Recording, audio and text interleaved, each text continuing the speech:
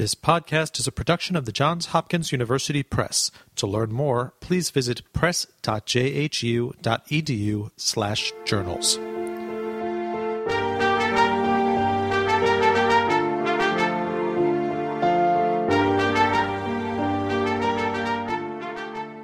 Thank you for tuning in to this Johns Hopkins University Press podcast. My name is Brian Shea, and I'm the Public Relations and Advertising Manager in the Journals Division. The Bush School of Government and Public Service at Texas A&M University held a September 2015 conference and subsequent talks about the new Russia of President Vladimir Putin. The journal South Central Review recently published a collection of articles from those events called Putin's New Russia, Fragile State or Revisionist Power. Andrew Natsios, director of the Scowcroft Institute of International Affairs at the Bush School, guest edited the issue and joined us for a discussion.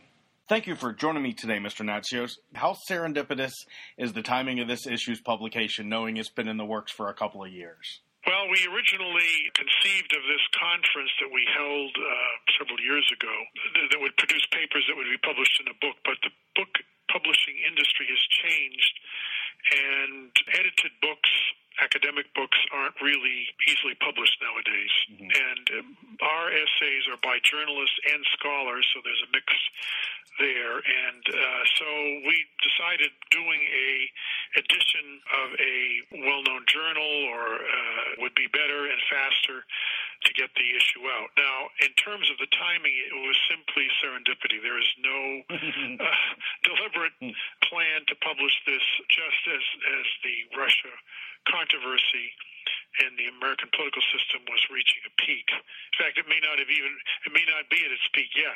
Right. We don't know what else is coming up, but it certainly has far more currency now than it did when we held the conference. You already touched on this a little, but what kind of challenges are there with taking content from conferences and lectures and things of that nature over several years and putting that into a printed volume? Well, the first, obviously, is timing and currency.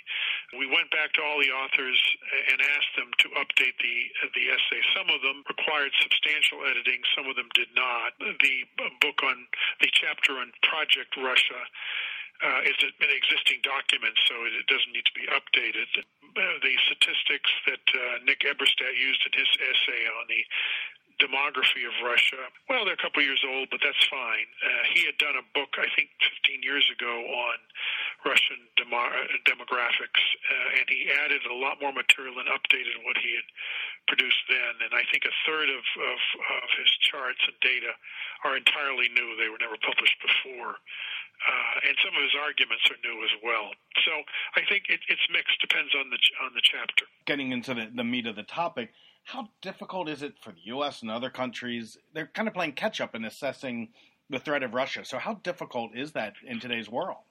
Well, in a democracy, it is not sufficient to simply convince opinion makers and political leaders. You have to convince the public of a shift. And the perception, of course, during the Cold War was our principal threat as a nation-state was the communist bloc. That ended in 1990-91 with the collapse of the Soviet Union and the ascendancy of Gorbachev and what were thought to be then the reformers of the 1990s. Early on in Vladimir Putin's time as president in the early 2000s, it did appear that he was a reformer, and he was moving Russia into the community of nations. And for some reason, there are different theories as to why this happened. He made a 180-degree shift, not only in economics, but also in political freedoms that the Russians were beginning in the 1990s to finally enjoy, which is very sad because Russia is one of the most educated countries in the world in terms of college degrees and literacy generally. To have a country of that level of education and historic culture, I mean, Russian culture in terms of its music and its literature, the iconography of the Russian Orthodox Church is quite profound. But its history politically and in terms of repression and the destruction of its society under the communist regimes is a terrible story. I mean, millions of Russians died during the Second World War, but also under Stalin. That is not happening again, but the level of repression clearly in the last decade has dramatically increased in Russia. You talk about Russia as an outlier nation. What role does that, as people not really understanding that, what role does that play in trying to just understand how to deal with them? Well, Russia is not a closed society the way, for example, North Korea is. I wrote a book on the North Korean famine, and it was very difficult to get information because the society is so close. Russia is not what it was during the communist period in terms of you can go in and out. Any Russian can go in and out, and any Western can go in and out.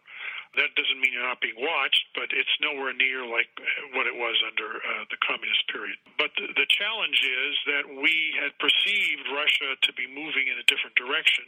Western and Central Europe have been distracted by a whole series of crises. One was the economic crises with the southern tier of European Union states that had serious economic problems, Greece, Spain, Italy, for example.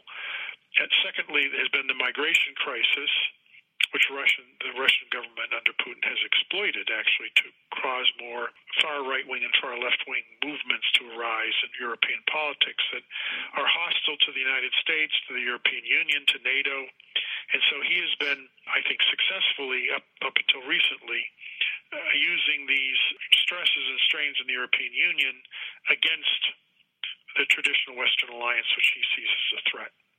So I think people weren't aware of the threat, and understanding the profound shift that had taken place is, even for elites, has been a stretch in Europe. There's another factor here, too, which a number of scholars of Russia have pointed out.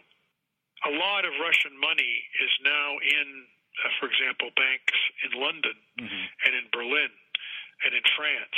And so when you have billions of dollars in banks, there's not so much enthusiasm for targeting Russia and Russian oligarchs who are allied or a part of Putin's inner circle because they've got so much money in the financial institutions in Western countries. And that has made it more difficult. But, one of the reasons that Neville Chamberlain was so soft on Hitler was a function of the amount of money, German money, that was in British banks in the 1930s. So economics does play a part in all of this, even though it's much quieter and much more subtle than we sometimes realize. And like you said, when I remember when Putin came to power, there was this kind of, oh, good, this is a good step. This is something positive. People blinked, and all of a sudden they didn't see all the other things going on. Exactly. The rearming of Russia has been quiet. I mean, there was a perception the Russian military in the 90s had collapsed as a fighting force. It was demoralized. The state finances were in chaos. And Putin did bring a measure of order to the finances of Russia after the chaos of the Yeltsin period. What we didn't realize was how this was going to evolve. Instead of becoming more democratic and more of a liberal democracy, it moved in the exact opposite direction, which we had not anticipated. What did you learn in putting this together? As someone who studies this, were there things that you were like, oh, now I see something different here? Well, I had read about Project Russia, for example. This is 5 volumes of political ideology, basically, that the Kremlin has put out. It's not an official document, but it is a semi-official document of the Russian government. It is very odd conglomeration of far right-wing, almost neo-fascist documents. A prominent jurist and under Hitler was a member of the Supreme Court, but he was an intellectual, and he wrote all these essays. They're in one of the volumes. So why they're taking Nazi documents and putting them in a Russian state volume in terms of the ideology of the Russian state now is very odd, since many people still associate Russia with Marxism. And so, in some ways, the far left and the far right meet at the extreme totalitarian left-wing or right-wing dictatorship. But, I mean, that hasn't happened yet. This is not Stalin. Putin is not Stalin, but he certainly exercises far more control than any Russian government in a couple of decades. And you talked in the beginning about looking at a book first and then deciding to go the journal route. What made South Central Review the right home? Is it the connection with Texas A&M, or is it something else? Well, I mean, Joe Goldson, who is a distinguished professor in the International Studies program, is a good friend of mine, and he said, the easiest thing to do to get these essays out now would be to publish them through the South Central Review, since the journal has evolved over the years to be a journal on European literary and political affairs, and so it fit very much into the mainstream of writing. There have been other conferences that Joe Goldson has put on 100th anniversary of World War I, for example, right, were published in the journal. And so it makes it accessible worldwide, which was very attractive from our perspective as well. Well, I appreciate you taking some time. This has been great. We're hoping to get more people to access it by letting you talk about it. And thank you for spending some time with us.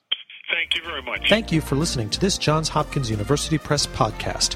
Please visit press.jhu.edu/journals for more information.